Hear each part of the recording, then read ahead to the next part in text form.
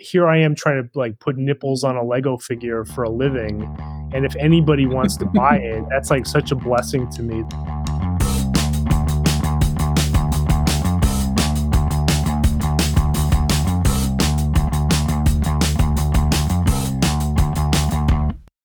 Bring me the next shiny new thing. Bring me the next shiny new thing. Bring me the next shiny new thing. Bring me the next shiny new thing. Hey everyone, and welcome back to another episode of the Big Bad Big Cast. I'm your host, Brett, aka Geek Over 40, and today I'm joined by Phil and Carrie, known as Phil Backhat Bricks and Kirby and her Bricks. Unfortunately, Zach and Nick were going to be here, but due to the rescheduling of this episode recording, they've had other family and work obligations. Our guest today is the leading producer of pad printed custom figs and accessories.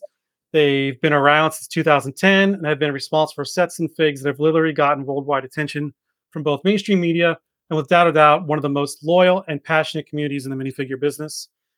And if you have any doubt about that passion, I have received more listener-submitted questions for this interview than any other, more than PCB and Jaka combined. So, ladies and gentlemen, I'd like to welcome Joe, creator and owner of Citizen Brick. Hi, thanks for having me. But this isn't actually your first interview with a podcast. You also did one with Billy on Instagram, known as BM4, with the Bricks and Banter. You know, I highly recommend everyone to go check out that podcast. I'll have a link in the show notes. You can find all sorts of great interviews and insights into a variety of subjects related to minifigs and customization. And the CB one in particular is episode number 36. I actually talked to Billy about doing this because I want to make sure I'm not just retreading what he's already done. I'm trying to take a different angle, sort of get his blessing. Of course, he said, just go for it and he'll knock it out. So, yeah, did you talk to him about the unreasonable listed demands that I gave him and my contract rider? No, but trust me, we're going to follow up on some things you had said. Okay, good. Yeah. So, but just to get everyone up to speed who may not be aware of Citizen Brick, give us the TLDR and how this all came to be. The shortened version, I keep trying to sweeten it every time someone asks me this, make it sound more heroic than it is. But honestly, I was just teaching college. I was teaching printmaking, which is my background. And I had not really thought about Lego too much until about the same time my two sons were probably too young for Lego, but I did have two boys, and I was scrambling around to find toys for them and thinking like, oh, I can't wait till they're old enough to play with this, old enough to play with this. And I retrieved my childhood Lego collection from my parents' house and said, all right, they're a little too young for this. And just kind of going through it, which was pretty well intact, from the 30 years before that. I always liked the printed parts. I always thought they were super cool. And, so specific. My favorite was always like the little rotary telephone 1x2 slope brick, because I show it to my kids now and they have no idea what that's supposed to be. They've never seen a rotary phone before. So I was always kind of fascinated with the printed parts, and I was a printer by trade at that point. And I just wanted to see, almost kind of like out of a frustration of my job was kind of a bummer at the time. And my art career, my studio gallery career, if you could call it that, was kind of like in limbo or no man's land.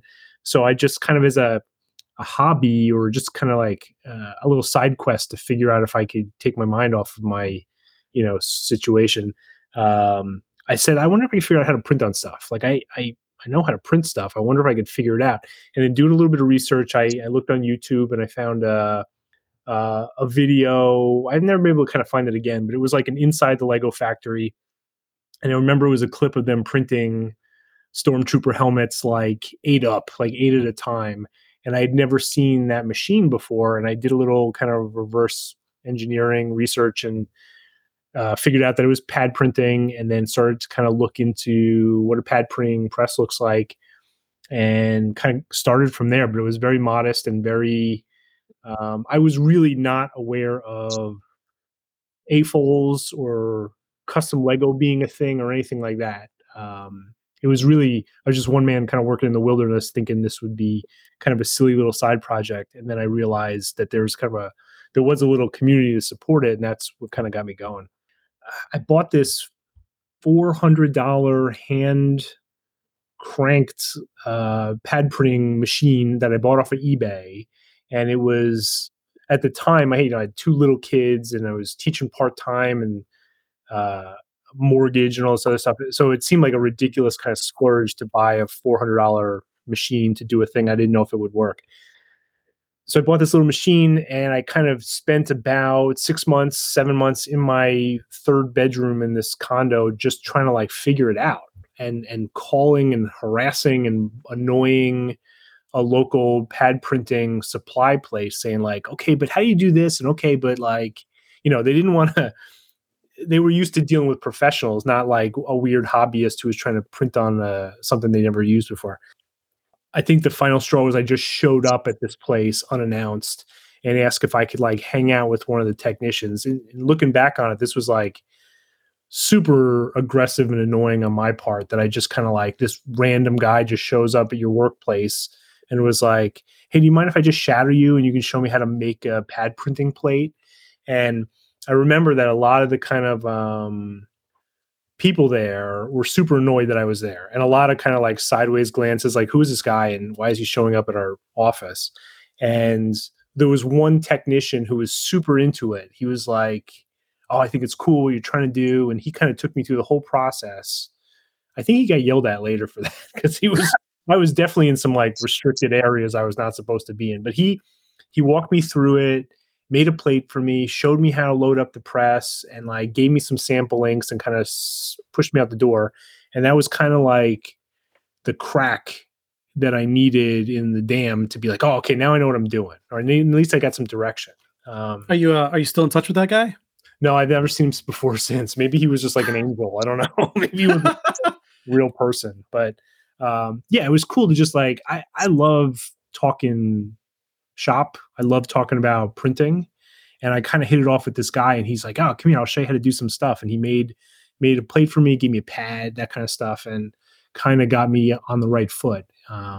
So yeah, that's kind of, I don't think I mentioned that on Billy's thing, but little bits of it come back to me as like, there's nothing else in my kind of professional life that I got this far into this fast. And once I kind of figured that out, and I remember I printed like the first neutral face on this little hand crank machine, and I was super excited, and I ran around, showed my family, and they just like didn't get it. I was like, no, you don't understand. I made a Lego part. Like, I mean, I printed one the same way that they print one. It's exactly the same. It's like I matched the DNA of a real Lego part, and that was exciting. So once I did that, I kind of made a little, the very first wave of products that I made. And then in rapid succession, I went to my very first Brick World Chicago. We were talking about this because we just did that show a couple weeks ago. How naive I was at that show. I just showed up with a suitcase full of stuff that I had printed. And I remember having to explain a lot again and again, like who I was and what I was doing there kind of thing. Like I had one little tiny table with no kind of like, the branded elements that we kind of have now. It was just like a guy with a suitcase full of minifigures that I had made myself or printed myself, whatever. And having to explain like, no, I printed these. Like, no, I'm making custom, it was just like a lot of head scratching. They didn't understand what these were. So it was kind of like, had to be a real evangelist for the thing I was into at that moment. So as it stands right now, how big is the team? It depends if you count my teenage kid who's been kind of here or there, hit or miss this summer, right, including child labor. Oh well, that's a lot more. I would say we have 2, 4, 6, including undocumented children that we have, probably 7 or 8 people working right now. Yeah. And how many printers? We have 3 presses going. 4 days a week is kind of we have a pretty short week. I kind of like it that way. We work 6 hours a day, 4 days a week. I'm in the shop 24 hours a day. I live there all the time, but there's one day a week where I kind of do, creative stuff and not managing the place. One day a week is the day I kind of just like draw, And you're still the only designer, correct?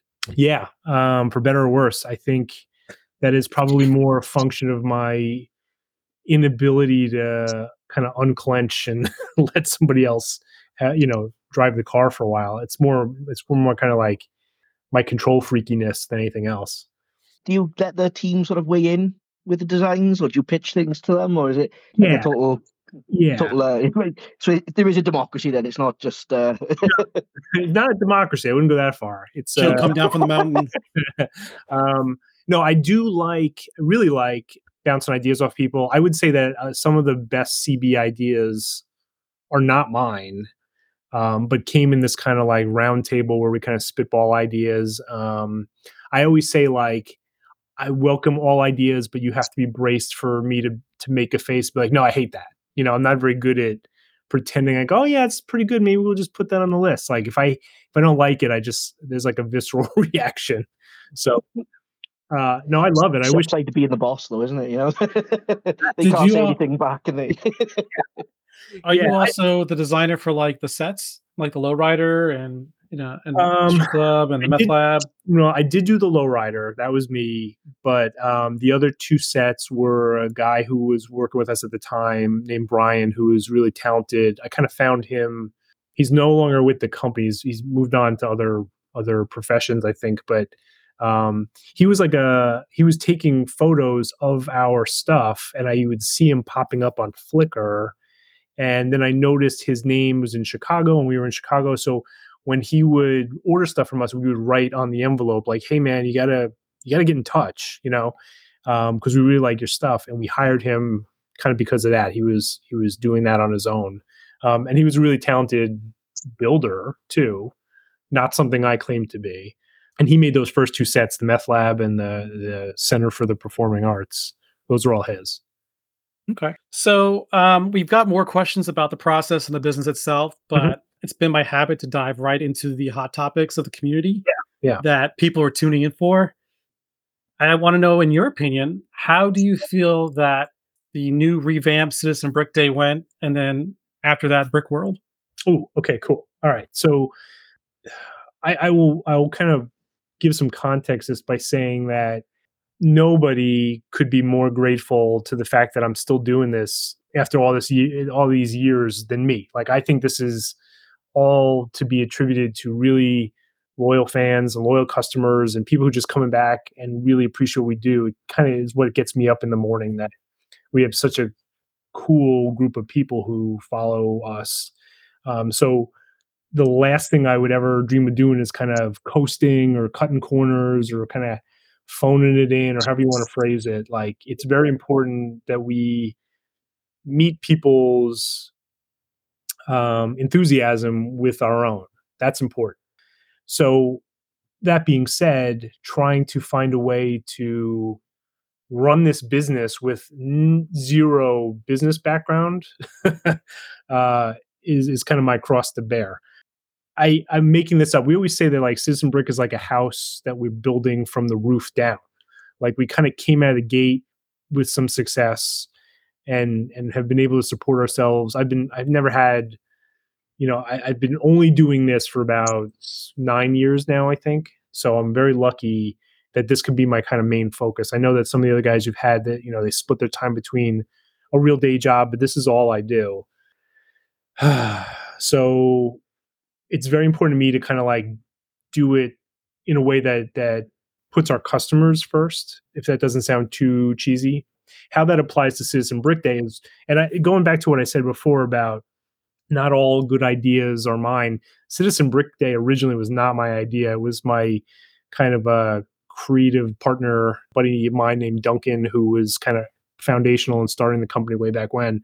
He just said, you should just you should just try and sell off all these misprinted pieces. Someone out there is going to want them. And it was a great idea. It was probably one of the best ideas, in this company. And I think you could see that a lot of companies have a version of that kind of same idea. So I think that's proof that it was a pretty good idea. But I always liken it to being like a party, like, oh man, we threw a party. I got to make sure I have enough chips. I got to make sure I have enough beer. I got to make sure, put up enough lawn chairs, that kind of stuff. So I'm kind of like, during the time that we kind of say, all right, Citizen Brick Day is on the calendar, it really becomes like the focus of everything I do for a couple of months.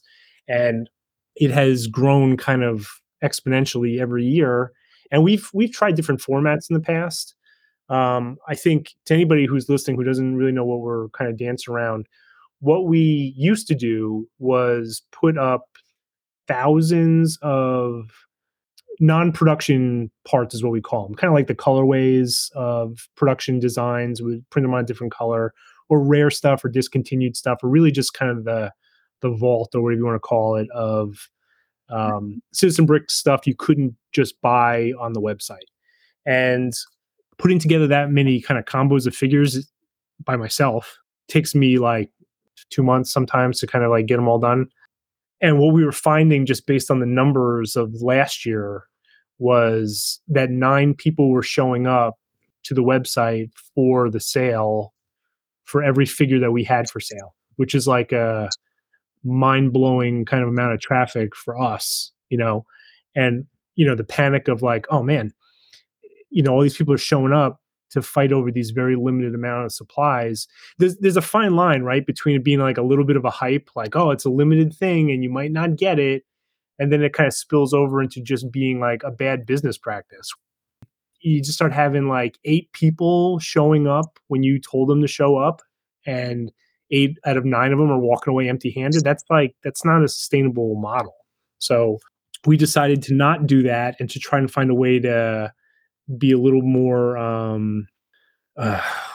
don't know what the right word is, judicious about how we spread stuff out, try and sprinkle them out over the year more than just one. It's like trying to empty like a football stadium through one set of doors. Like the traffic is just not manageable for us. It sounds like we're bragging, but it's like, it was really like, it's something that really bothered me. I hate when people kind of like want to give you money and you have not allowed them to do that for whatever reasons. That's just bad business to me. Well, So let me caveat that real quick. In that, one of the concerns that I've gotten repeated questions about is the international market no longer being able to acquire misprints on the website, and this shift to conventions and special events. There are folks that are overseas that cannot do this in person. So, I yeah, mean, now granted, with any party, you can get those right chips and those folding chairs, but then someone's going to complain about the music. There's always yeah, the minute you try to please everybody is mean you're going to piss off somebody. But I don't think this kind of is parallel with that, in that you've got these folks that are passionate. You've built up this international market. yeah. You've grown so large, but now how do you afford them the opportunity while also making sure that the U.S. based folks don't scoop it all up? Well, it's a thing I'm really wrestling with. Like, I've been really trying in a way that's not kind of like my comfort zone, diving into like the analytics of who are we selling to and who's coming to buy our stuff and how many people, where are they from, and the international part of our customer base is pretty big. And I think that's just because of Lego, like Lego kind of being a European product in its origin. We have, it's just huge over there. So we struggle with trying to serve everybody all over the globe. And we're certainly not turning our backs on that. I think part of the reason we did Citizen Brick Day originally was so that we could do like a shipping holiday and give international customers like free or discounted shipping. We've tried it different ways over the years.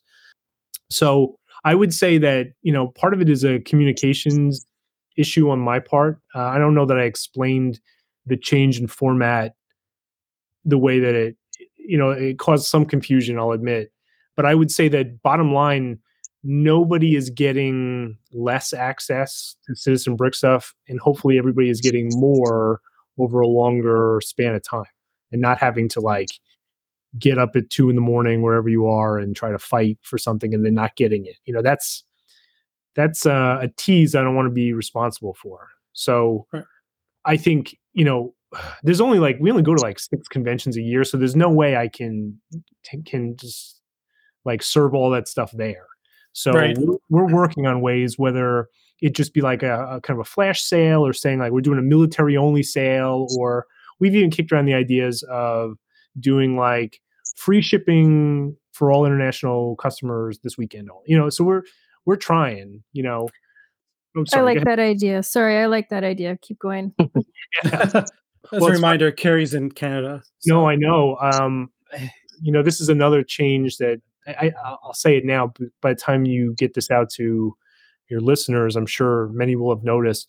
We're trying out something now where there's a switch on our shopping cart platform where the shopping cart platform itself is handling international orders. I don't want to bore everybody with this kind of detail, oh but no, it's not the localized pricing because we already Oh, yeah, noticed. yeah, it terrified me. yeah. Now No, I know what I'm actually spending. me too. Yeah, and it's actually I'm not sure it's going to work because apparently, like every other outlaw element of this business, we were not presenting people's duties and customs fees up front. And I don't know how we could do that. I really don't know. But now the shopping cart shows people what they're spending in their local currency and what all the taxes and fees are, and it has DHL shipping. And just by looking at how many kind of like abandoned shopping carts I've had today, a lot of people are suddenly shocked at what it costs to buy stuff from us internationally. Hopefully, the trade off is that with DHL shipping, I don't want to do a commercial for them, but that's the option that we have right now. And they'll get stuff to you in like 3 days, which is kind of Oh yeah, amazing. no, they're great. I Can, I can, get I get can a lot I of my stuff say from DHL. can I say one thing about DHL? Sure. Yeah, yeah. They're very fast. Like True Red uses them, and it's coming from Italy. It'll take like 2 to 3 days to get here, but they always charge duty to international.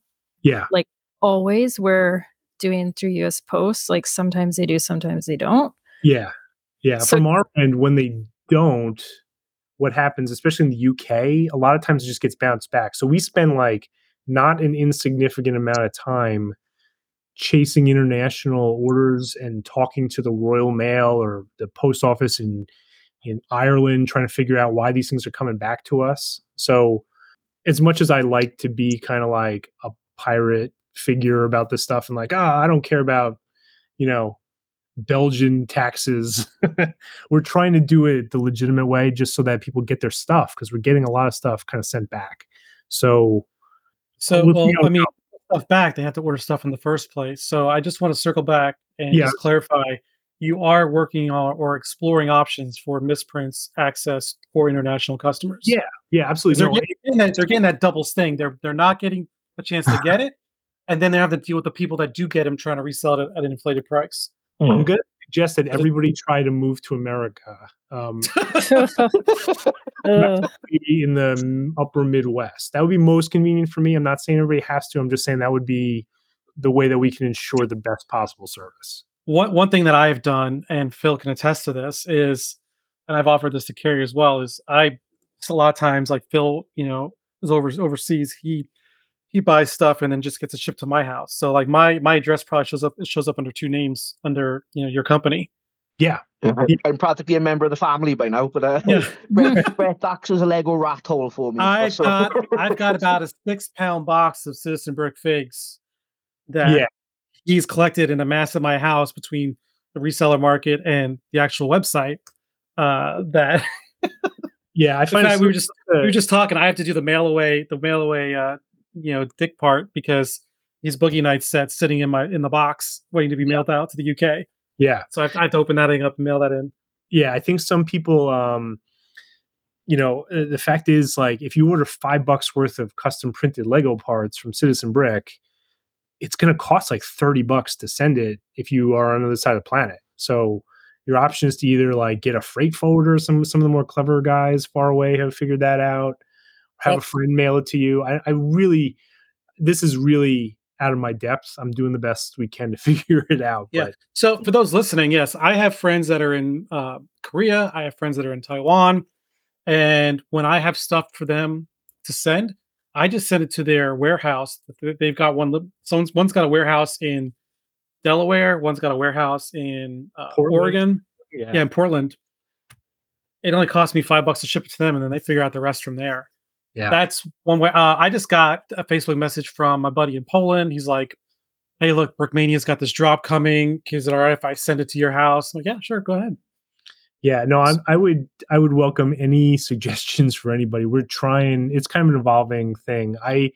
It's not about me being in perfect compliance with everybody's customs, departments, but it's more like people aren't getting their stuff, and that's kind of, they're waiting like 2-3 months for stuff, and it's not showing up, and then it comes back to me 2-3 months, and that to me is like, I think we're obliged to make sure the best way possible that it gets to them the best we can. So, yeah, it's getting more expensive to ship internationally for sure. Right. And so for those who are domestic and can get what they need, there was a little bit of contention regarding the how Brickfroll went down. Your headquarters open house. And I don't know, was that an on the fly decision, or was that something you already planned? No, we did it. You're talking about the open house after. Yeah, I mean, I'm Yeah, pissed because I wasn't at Brickroll and I just couldn't. I missed everything. So, yeah. but yeah, I've already decided I'm going next year. So But the contention was how the phrasing was and explaining how misprints were handled, how they'd be available in one place, but they wound up being available in another place. So there yeah, was a bit of a back and forth. So I just want to give you a chance to clear the air on yeah. how this I'll all do, goes down. I'll do what I can because there's nothing. A I mean, lot of, I'll clear the air for you. It's your own fucking business. You do what you want, how you want to handle it. no, You no. know, That same like I want to make sure I got enough chips and beer for everybody. I like if we threw the party, I want to make it a good party. So people say they email me and go, hey, I'm going to be in Chicago or I'm driving through. And for the record, everybody, this is another thing we're working on. We're not actually physically located in Chicago anymore. I was in Texas last weekend and I met a family who said like, we knocked on the door and you weren't there. I said, were you like trying to go to our Chicago address? And they said, yeah. So we haven't been there for like 3 or 4 years, and that's not their fault. It still says that in a lot of places. So this is just this is on the another, website.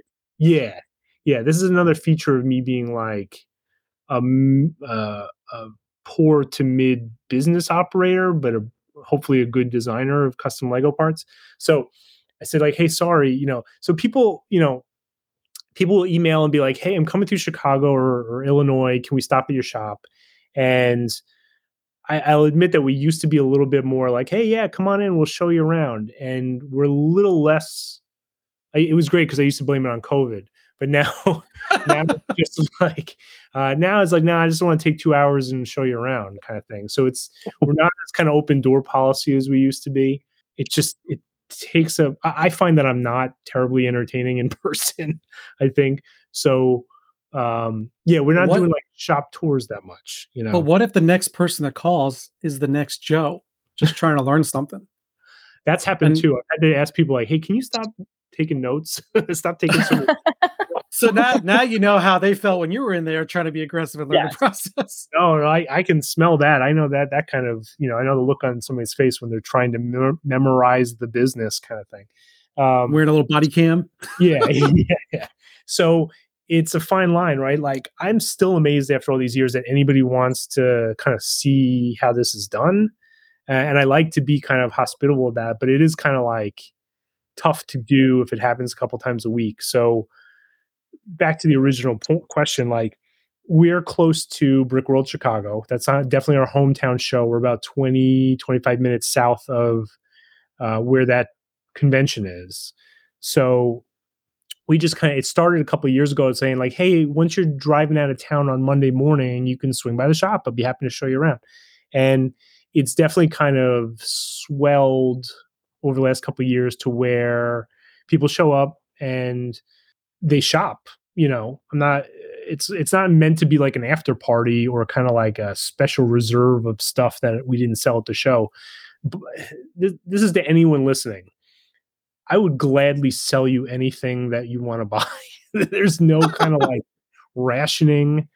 I spent years trying to buy back a lot of the original Citizen Brick parts because I was so eager to sell anything to anybody who was interested that I never kept one for myself. So like my CB collection is probably less complete than some of our other customers. Do people scalp you when you try and get them back? No. Yeah. No, I paid way for my own stuff, almost to the point where I said, you know what? It's just cheaper for me to remake this myself. So yeah, it's not meant to be like a like secret VIP hangout, but also it wasn't. It was kind of like invite only. I just want like a lot of people, Carrie included, travel very far, and we just want to show them a good Midwestern hospitality. So I said, oh, if you want to come see us, see the shop, you can. So, all right, back to your original question, like the way we make stuff, especially with the kind of increased capacity that we seem to have lately, we're making a lot of stuff and we're making it a lot faster than we used to. I'm very happy about that. But that means like between Brick World Chicago a couple weeks ago and Brick Fair Virginia in a week or two, we've made like a ton of new stuff. So just by the nature of like when you catch us on the road, we're going to have all new stuff. Not to add any more fuel to the fire, but when Brick Fair Virginia is going to have a pretty healthy stash of new stuff. We're going to sell some figures, pre-made figures, very similar to what we do with Citizen Brick Day. And we made more of them than I expected to be able to. So some people are going to go, hey, wait a minute, why are you doing Citizen Brick Day this way now? Like I can't. It's a learning process. It's definitely a learning process. I think with the goal being to try and get everybody to give me their money. and not to beat the drum, but while also still formulating a plan for the international market. Yeah. Oh no. Yeah. No, it's not. The reason we started System Brick Day, partially besides just being the suggestion of my buddy, was that I got an email from a kid in Belgium saying like, man, what am I supposed to do? Like, I want your stuff, but all this cool stuff's not available to me. So we did Citizen Brick Day as kind of like, all right, here's for everybody else that we don't see in person. So we're trying, and the only answer I found over the years is to just make way more stuff. It's just to keep making parts available. I've said this on other places, and I want to underline it again, since we're kind of like in this collectible toy space, that I personally hate false scarcity, like artificial scarcity, where you're like, oh, we only made 9 of these. If we make 9 of something, it's because we broke the press that day. I don't like hold stuff in reserve and like drop it later.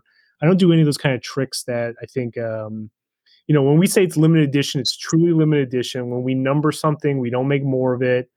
And this might kind of touch on some of your other questions. With the Teenage Mutant Ninja Turtles, the recent Turtles, would that fall into that category? Because they seem to go really quick, and I'm not recalling how many sets you made. I'll tell you, I think we made 93, I want to say, maybe 94 if you count the one that I've got. And that's because it was 4 full green monochrome figures times 100. So it's like 400 clean, brand new green torsos, which are hard to come by. So it was Right. like, it's a pretty good run initially times, divided by 4. That's how you ended up with that number. It's crazy for me to try and sell something, make something that's an edition of 100 if I think there's 1,000 people that want it. We literally make as many as we can. And I'm happy to say that we don't have a lot of leftovers. So we're not keeping numbers down. If you notice, like our prices have barely crept up over the last 13 years. I mean, we're going to talk about that. Don't worry. Yeah. I mean, that's fine. I'd like to talk about it because as a father of 3 kids, 2 of whom are like have college on the horizon, I'm a very frugal custom Lego buyer myself, and I will say, I'm not going to name any, but I will say that there are custom minifigures on the market that are set at prices that I just think are kind of like pretty high, Yes. definitely Yep. fall into that category of like, well, this is too much of a spend for me. So I don't want to be that. So, I'd rather make 1,000 of something at $25 than 10 of something at $250 or whatever that math is. You know what I mean? I've told this story before, and I'm sorry if I'm kind of like taking up everybody's mic No, time. this is why you're here. Okay. We're grateful that you're able to you showed up. This is all about you. Yeah, seriously. Okay. It's Joe Day. When I was, it's like my birthday. When I was a kid, teenager, this is like pre-internet era, I was really into punk music and would write away letters with stamps on them to record labels, little kind of out of the garage record labels. And when I get a package in the mail back with like the 7-inch records that I would buy, a lot of times you get a bunch of extra swag like pins or stickers, lots of stickers, or extra stuff like, hey, if you like this, you might like this. And almost always like a handwritten note from the guy who was like running the label saying like, hey, thanks. And that kind of experience of opening up those packages and feeling like I was part of a community, even if I wasn't physically there for it, was a big, like that left a pretty big impression on me.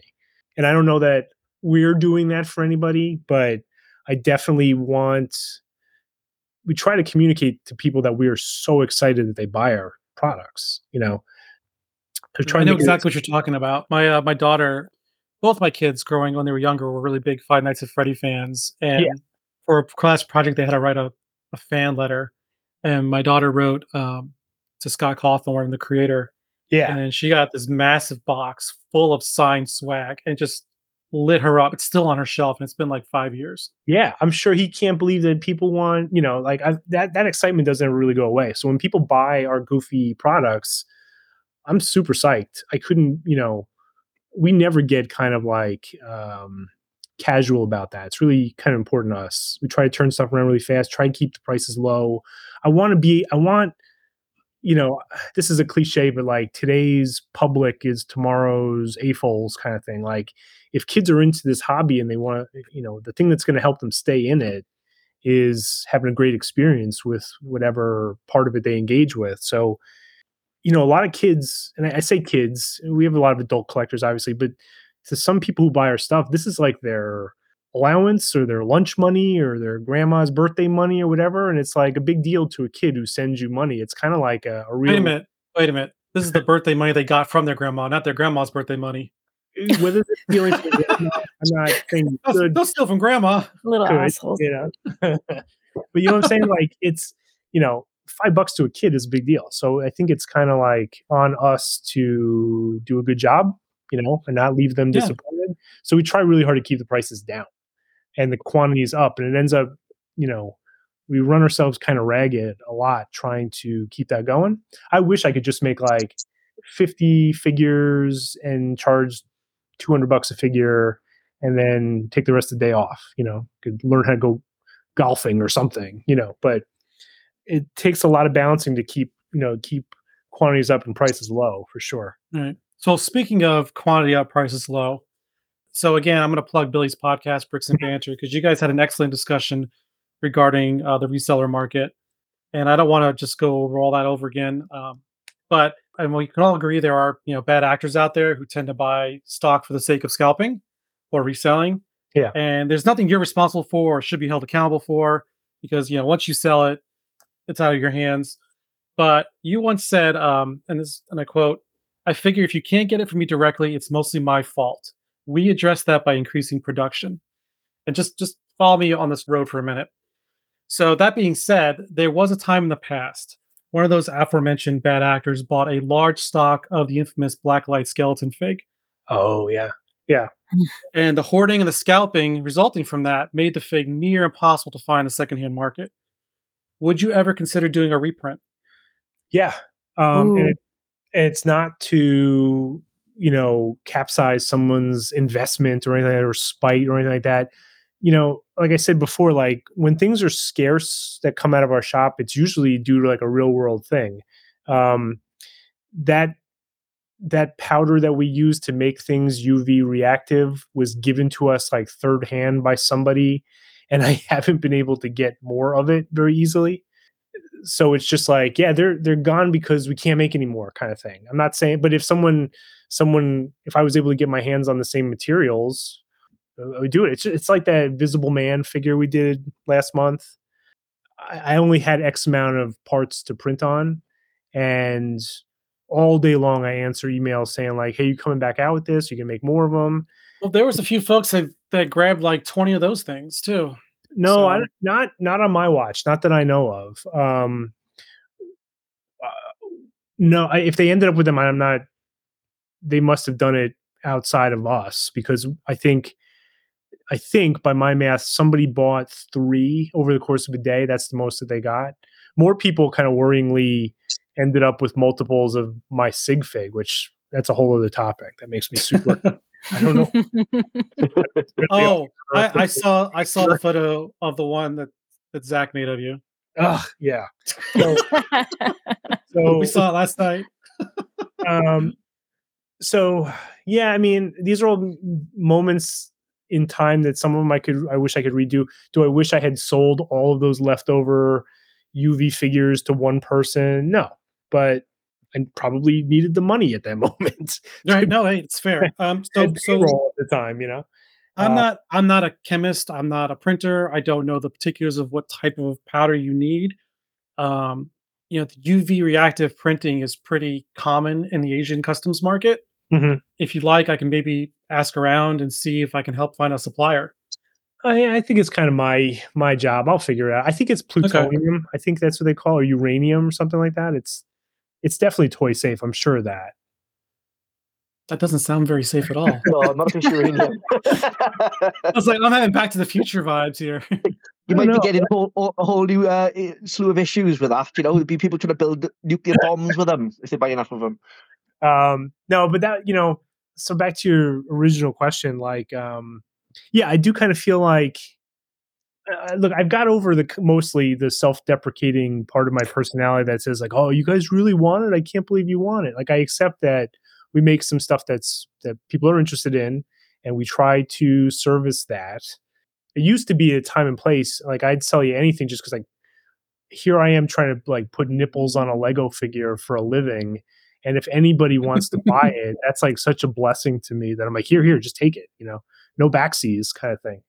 But now we have to be a little smarter about it because I understand that I just really hate when people want something and are willing to put money in your hand. And if you can't get it to them because of some supply chain or some lack of business acumen on my part, that really is the part that bothers me. So my other alternative is to like jack the prices through the ceiling and only like a certain echelon of people will be able to engage with it. And I don't think that that's the kind of Yeah. business I want to run. Yeah. Yeah. See, I had a question, but I want to skip it for a minute because you're talking about scarcity of parts. And I was curious about what your thoughts were on the current situation with several bricklink sellers being found to have had been selling bootleg parts. Oh And has man. this affected your business at all? Not that I know of.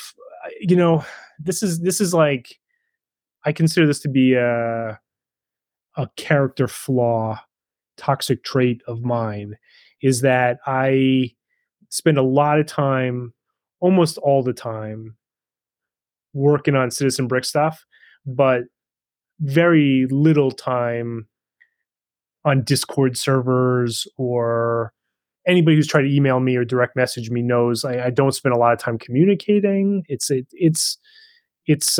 not the best allocation of my resources sometimes. So the way I found out about like a rash of bootleg parts on Bricklink is the day that I got like 5 emails and 10 text messages and a phone call of all people saying, "Do you know that you have bootleg parts in your shop? And do you know that," like, you would think that Citizen Brick was selling like Didn't even ask you if you had them, just accused you outright of having them. you would think that we were selling like fake insulin to babies or something like that. Like, the panic that people were like, "Do you know what's going on?" Like, people who I don't talk to regularly calling me just to make sure that they knew that, there was like a problem. And Was part that of out of self-preservation, like because they worry about their stuff, or because they worry about your business? I just think it was like a panic in the community, and that's fine. I mean, it's a lesson for any custom Lego maker that there's only so far you can stray away from genuine Lego parts before the community will reject it like a bad kidney transplant. I think in this particular seller, and I don't want to libel anybody, it's not my place to do that, but there were some sellers that were selling what turned out, everyone commonly agrees, were bootleg parts. And because the we were on record as being a purchaser of something from that company, people just assume that we're buying bootleg parts. And I don't know how many people took the leap of logic to say like Citizen Brick is knowingly selling fake Lego parts. We didn't sell anything that we bought from any of those companies. We had them. I definitely bought 800, torsos, and they were sitting on the shelf in the queue to do something with, and come to find out that they're probably counterfeit. So we got our money back through PayPal, and that's it. That's the end of that. As far as we know, we've never sold anything fake. If I'm getting kind of like a little hesitant to say it because I'm trying to choose my words carefully, you know, Well, you just add to the best of my knowledge. no, I mean definitely to the best of our knowledge. Like I felt goofy because I got tricked. You know what I mean? Like I should have known that, like, oh, that's too good to be true. And I'm not the only one, obviously, but I saw a good deal and I bought it. And to find out in retrospect, like, oh yeah, I guess these are kind of fake. They they look better than a lot of the fake ones. I see that somebody really went through the trouble to make them. But no, we didn't. We didn't use any fake parts knowingly. And as far as I know, Citizen Brick stuff is all printed on genuine Lego parts, with the exception of the ones that we mold ourselves. So Do you have any insight, and you don't have to answer this question, about the Bricklink seller's motivation? Like, was it something they were aware of, or I couldn't speak to that. I don't know. yeah, I don't know. okay, that's good. But I mean, I'm just thinking of every scenario possible. That'd be an interesting documentary in itself. Is the so pressure as a Bricklink seller to maintain stock and I don't want to throw a yeah. hand grenade into this conversation, but like it is an interesting topic that, considering we're all making toys that would not be blessed by Lego, and there seems to be like a universal kind of like contempt for other brands of bricks, let's say, competition Lego bricks. Like, I'd be curious how closely people hold on to the idea that my custom Lego figures, minifigs, need to be on 100% Lego parts. Given Oh, that this we're has already all, happened. This has already happened. what do you mean? So it's already out there. There's been some Asian market custom printed figs that have been found that some of the torsos Hmm, were indeed bootleg. Discussions in that particular Discord channel were found that they didn't care. They were oh, happy that's to good. have their fig. Some wanted reprints. Oh, that's Others were mostly the minority of saying, "I don't care. It's a great looking fig. You didn't notice anyway." My personal stance is, if I'm paying 80, 90, 130 for a fig, I want some fucking genuine Lego parts. okay. That's fair. I don't know where I come down on that. I think, um, and I say this not my concern. One of my concerns as a guy who does this is, man, there's a lot more custom Lego people than there used to be, right? Like when we started, there was a few, and there's definitely it's. I'm happy to be part of a scene that is getting bigger. That's good for everybody, I think. But we're all. It feels like we're all building log cabins out of the same forest. We're Right. definitely shortage of parts, and to me, considering how many people, digital printing resin, like 3D resin printed accessories. There's so many different kind of like ways of customizing a figure now. Maybe I'm just not holding on as tightly as I used to be, being like, it has to be Lego, because certainly Lego, I don't think has made it much easier. They're not, you know, they've never, as far as I know, really blessed custom Lego as kind of like a subgenre of what they do. Oh, absolutely not. They've shut down several digital printers that you had long-standing accounts on eBay that have been forced to either shutter or go on sell through Facebook or their own personal websites. Yeah. Is that due to I copyright reasons? Because that's yeah, I think they're hitting the license. They're hitting the license stuff, the Star Wars stuff, and the Marvel stuff, and I maybe think that's a that's what different draws the issue. attention. In that respect, I'm much more conservative. And you've heard me talk about this on other podcasts, I'm sure. Yep. We don't do Star Wars because I don't want to get blown up. And also because it's not for me. I mean, I appreciate, I know it's kind of a running joke, or like how many Spider-Man figures are out there, It's not, I Oh, don't have a I dog in know. that. I don't have a dog in that fight. We don't make them. But I know, because I know that's a touchier subject for Lego, to be sure. So I don't pretend to know what they're thinking about. I always feel like we're just a little bit outside their jurisdiction, so they don't mess with us too much. I can count on one hand the amount of times that Lego's actually contacted us over the years. So yeah, I don't know. I mean, I don't know, man. I like making custom toys. I like that they all have Lego DNA for sure. I think personally, after this many years, it's been really fun for us to see like how many kind of like things can we make that are derivations of a Lego minifigure without it being like a fake Lego minifigure. Because I think what we're all talking about, we all agree that like fake Captain America figures on Alibaba where you can buy like 10 of them for $1, like that's junk. We're not really talking about that stuff, you know. Right. But I don't know. I think there's a lot of different ways to make a lot of different materials. We Lord knows I have spent a lot of money recently doing injection molding stuff and trying to do production molds overseas. It's a big process, you know, but we want to make quality toys too. But yeah, no, I like how you said a derivative of Lego, and that's kind of like why I did that post on Facebook with all the different neutral heads and yellow heads, because that, I mean, I the misprint culture. I'm a bit obsessive compulsive, and when I see like something I like, I want to get all of it. So if I dive into misprints, I'm gonna lose my mortgage on my house. That's So like you that are keeping me afloat, man. That's yeah. So I tend to stick to just the yellow heads. If I get a misprint color, it's yellow because it matches all the neutral heads. I love the neutral heads and the different warp neutral faces because it's just like a perverse dream of what Lego could be. yeah, I think that's the space that we live in, and that's my favorite kind of altitude to kind of fly at. Okay, so that's going to wrap up part 1 of our interview with Joe from Citizen Brick. There's at least 2, maybe 3 more episodes on the way. We go into some of his more crazy promotional efforts, such as Cocaine Bear and Boner Wonderland mail-off pieces. We'll go into his pricing structure and process therein. Those 2 episodes, maybe 3 episodes, will be coming in the near future. Until then, I just want to do a quick reminder that if you want to show support for this podcast and my efforts, there will be links in the show notes or in my Instagram bio that will take you to the Buy Me Coffee link or my print shop. And every dollar earned goes back into paying for the services and equipment used for this podcast.